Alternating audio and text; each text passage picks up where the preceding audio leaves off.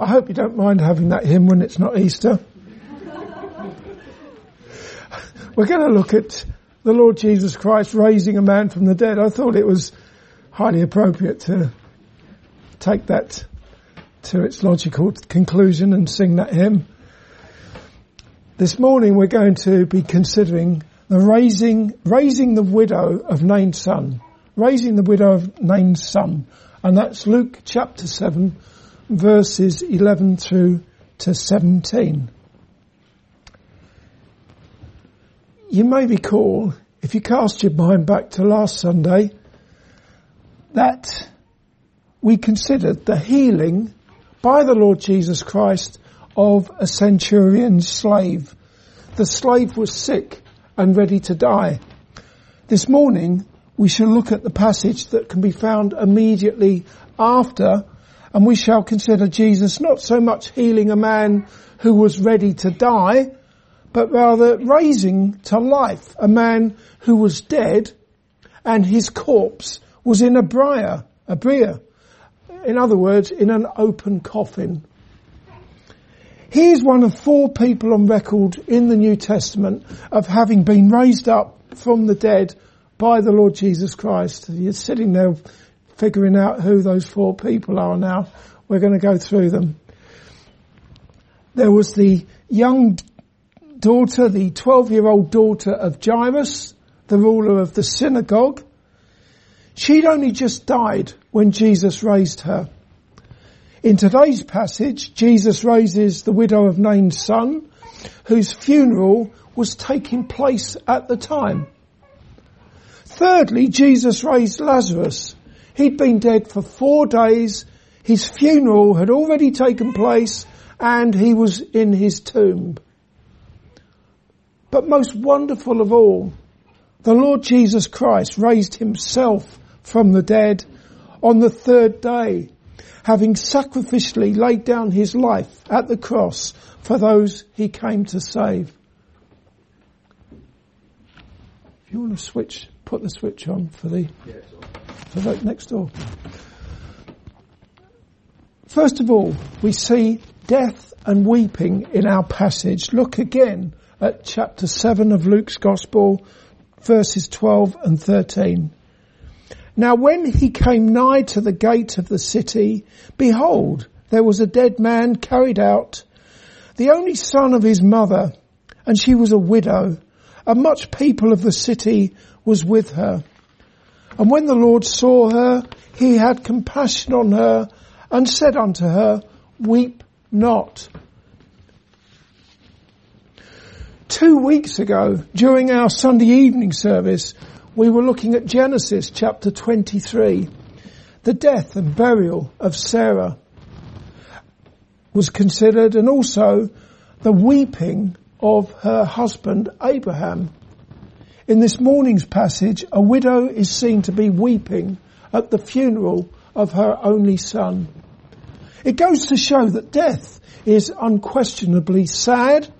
It's a painful occasion, even when the bereaved people are trusting in the promises of God for the forgiveness of sins and for everlasting life through faith in the Lord Jesus Christ, not only for themselves, but also for their dearly departed. That was seen to be the case with the death of Sarah and the weeping of her husband Abraham, who had received the promises of God, of blessings, salvation blessings. Even so, he wept. Death is truly horrible, and that is because it is the consequence of sin. When God had finished his creative handiwork on the 6th day, and he saw everything that he made, and behold, it was very good, there was no death. Death came later, when by one man, that man being Adam, sin entered the world, and death by sin. Like many others, I have suffered the loss of family, I've suffered the loss of very good friends, and that final goodbye is never a happy time. Even if they have gone to be with Jesus, which is far better. If you haven't mourned the death of a loved one yet, your time will come and you'll find it to be a most unpleasant experience. As I said 2 weeks ago, I even mourned the death of my dog back in 2020. In fact, that was one of the saddest times of my life, losing my dog. We can only assume that the widow in our passage was utterly grief-stricken, that she was overwhelmed with tears and sadness at the death of her only son, having already lost her husband. Secondly, Jesus was moved with compassion. Look again at our passage, verse 13 and 14. And when the Lord saw her, he had compassion on her and said unto her, weep not. And he came and touched the briar, and they that bare him stood still. And he said, young man, I say unto thee, arise. In Matthew chapter 14 and verse 14, it can be seen that on another occasion, Jesus went forth, he saw a great multitude and was moved with compassion towards them, and he healed their sick.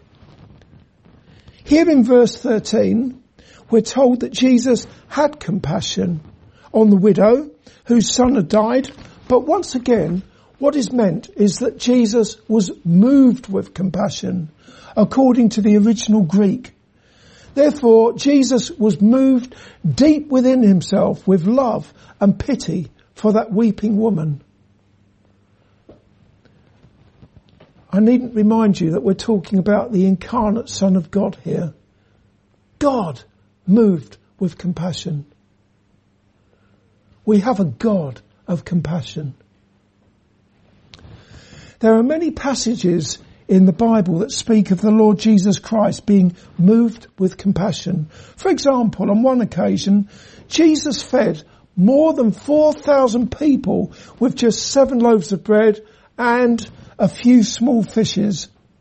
According to Matthew chapter 15 and verse 32, Jesus said to his disciples, I have compassion on the multitude because they continue with me now 3 days and have nothing to eat.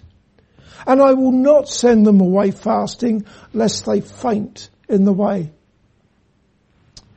Also, Jesus spoke in his parables about being moved with compassion. For example, he spoke about a man who was attacked by thieves who stripped him of his clothes and they departed, leaving him half dead. A priest came along and the priest did nothing to help him. Likewise, a Levite who was someone who assisted the priests. He came along and he did nothing.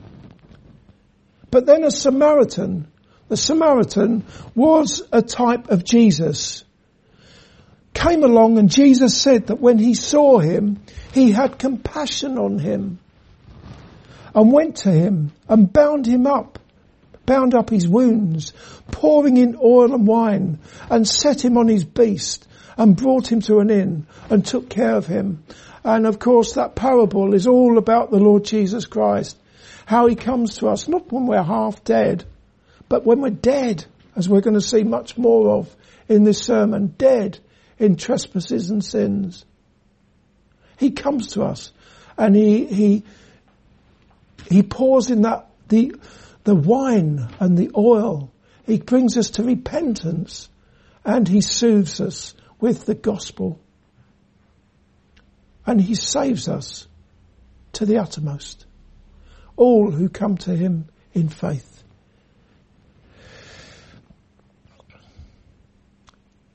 In today's passage, Jesus, being moved with compassion for the woman, said to her, weep not, which was an expression of his compassion. And then his compassion was seen when he came to the open coffin and raised the dead man to life. Jesus said to him, young man, I say unto thee, arise. Consequently, the dead man sat up, he began to speak, and he was delivered to his mother, who was no doubt now weeping with ecstatic joy. Thirdly, Jesus raised the dead. In the previous passage, the centurion who had heard about Jesus sent the Jewish elders to him. The elders then pleaded with Jesus on behalf of the centurion to come and heal the centurion's dying slave, who was dear unto him. Jesus then went with them and he healed the slave. Therefore, what we saw in that passage was that the Lord Jesus Christ withheld his favour until such time he was sought. And the focus was largely on the faith of the centurion who sent for Jesus, believing that Jesus was able to heal his faith. However, in today's passage, faith doesn't get a mention. It's not really about faith. The young man was not dying, he was dead in a coffin, and no one had sought the Son of God, no one had come to him, but he came anyway. And he raised the dead man to life when he said to him, "Young man, I say unto thee, arise."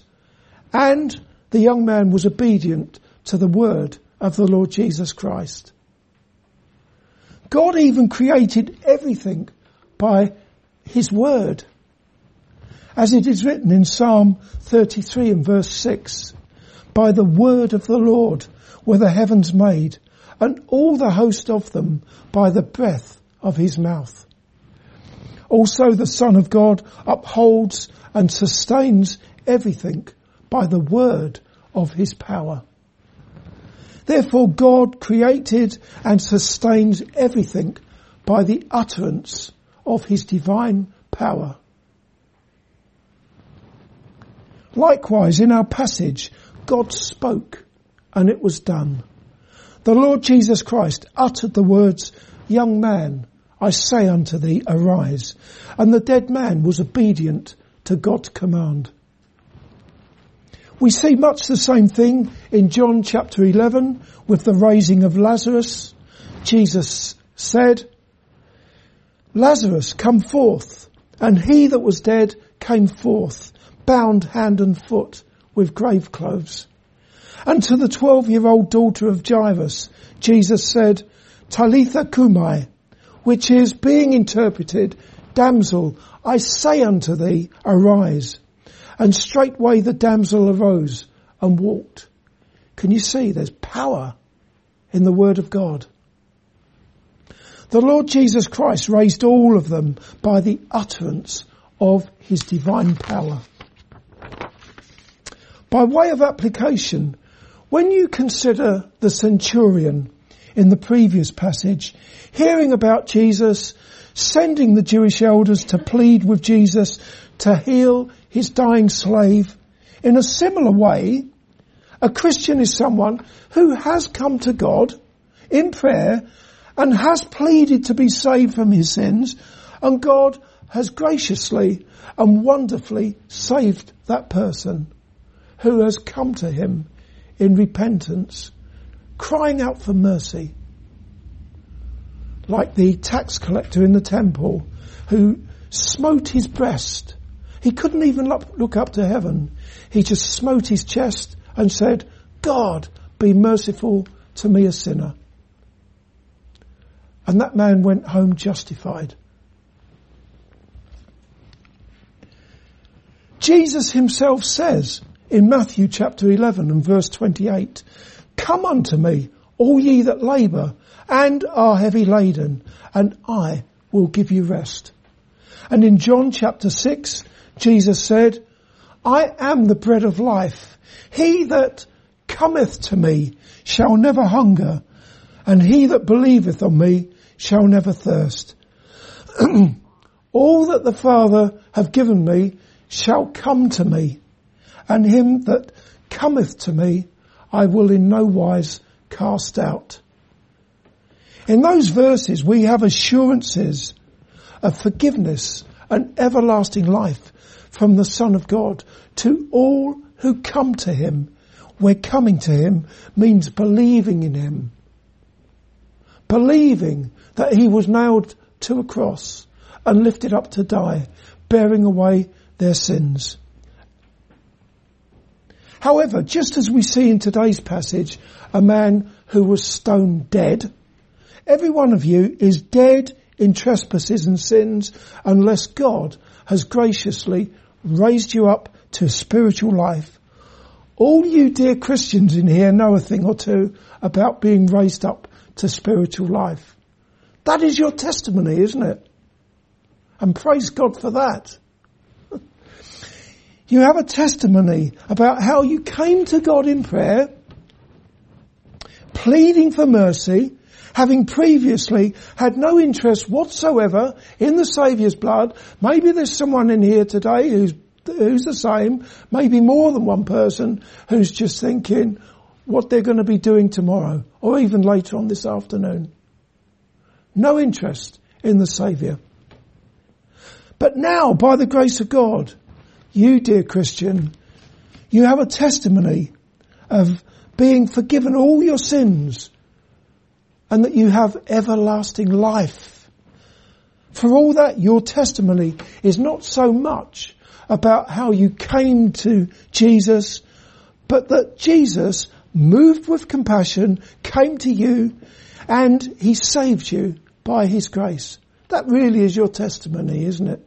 How God came to you. Your testimony is that you were once dead in trespasses and sins, but God graciously raised you up to spiritual life. You are born again, not of corruptible seed, but of the incorruptible, by the word of God, which liveth and abideth forever. Therefore, what did not happen with you is that one day when perhaps you were reading about the Lord Jesus Christ and his gospel, or maybe you were hearing a gospel message being preached, that the word of God finally came alive. That's not what happened. The word of God liveth and abideth forever. What actually happened was that God made you alive. He didn't make the word alive. He made you alive. He opened your heart to attend to the truth, his truth. He granted you repentance and he filled your heart with faith in the finished work of redemption of his dear Son, the Lord Jesus Christ. And I trust that is your testimony. Before we move on, we see in verse 14 that not only did the Lord Jesus Christ command the dead man to rise, but Jesus also touched the coffin. Although I don't suppose he really needed to do that. I say that because it's not as if Jesus touched Lazarus' tomb when he said, "Lazarus, come forth." I like what John Calvin said about Jesus touching the dead man's open coffin. Calvin said, by touching the coffin, he intended perhaps to show that he would by no means shrink from death and the grave in order to obtain life for us.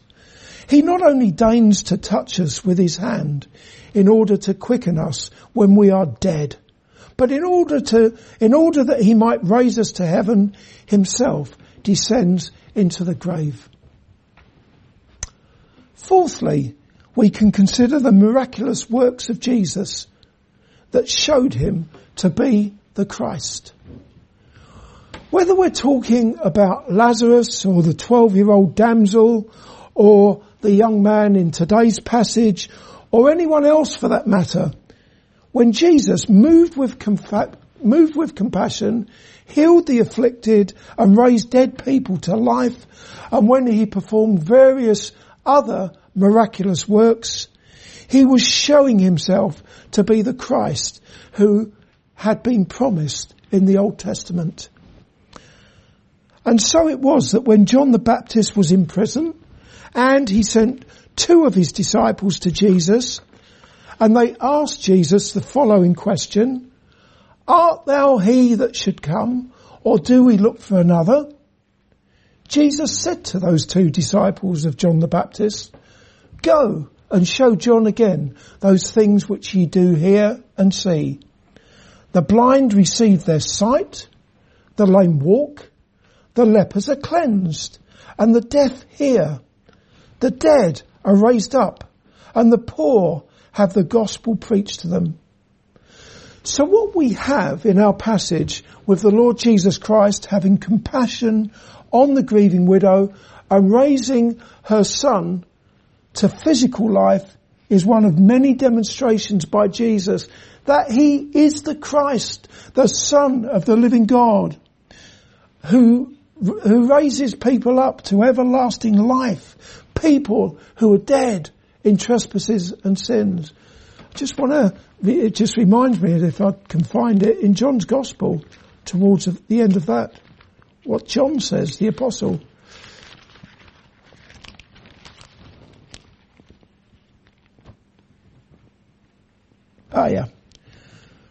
John the Apostle, he said in his Gospel, many other signs, in other words, many other miraculous works, truly did Jesus in the presence of his disciples. This is in verse 30 of John 20. So start again. Many other signs truly did Jesus in the presence of his disciples, which are not written in this book. But these are written that ye might believe that Jesus is the Christ, the Son of God, and that believing ye might have life through his name.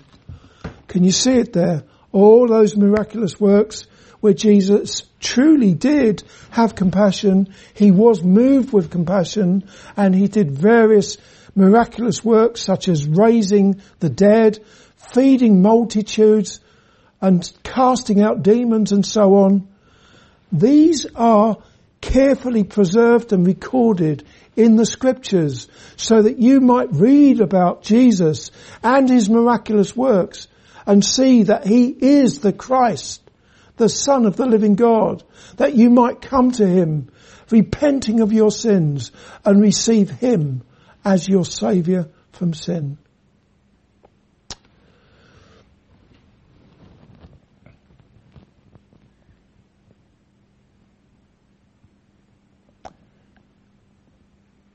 As we come to a close, I'd like to consider with you the following.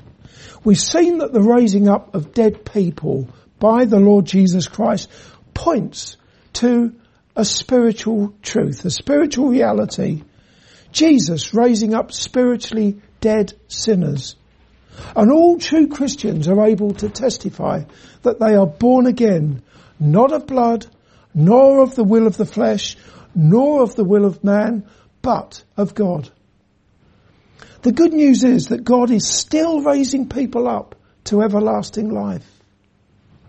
As Jesus said in John chapter 5 and verse 25, Verily, verily, I say unto you, the hour is coming and now is. So he was speaking about present tense there. The hour is coming and now is when the dead shall hear the voice of the Son of God, and they that hear shall live. Furthermore, when the Lord Jesus Christ comes again in judgment, as he has promised to do, he will raise everyone from the grave, and he will do so by the word of his power. He will command everyone to rise, speaking about a time that is still to come. Jesus said in John chapter 5 verse 28 and 29, Marvel not at this, for the hour is coming. He didn't say the hour is coming and is now come. He just said the hour is coming, in the which all that are in the grave shall hear his voice and shall come forth. They that have done good unto the resurrection of life, and they that have done evil unto the resurrection of damnation. So it's all about doing good. They that have done good to the resurrection of life. They that have done evil unto the resurrection of damnation. This is Jesus speaking about that last day when he comes again in judgment. And by the word of his power, he will raise everyone up from the grave. Everyone will be gathered before him in judgment. But what's this all about, this doing good?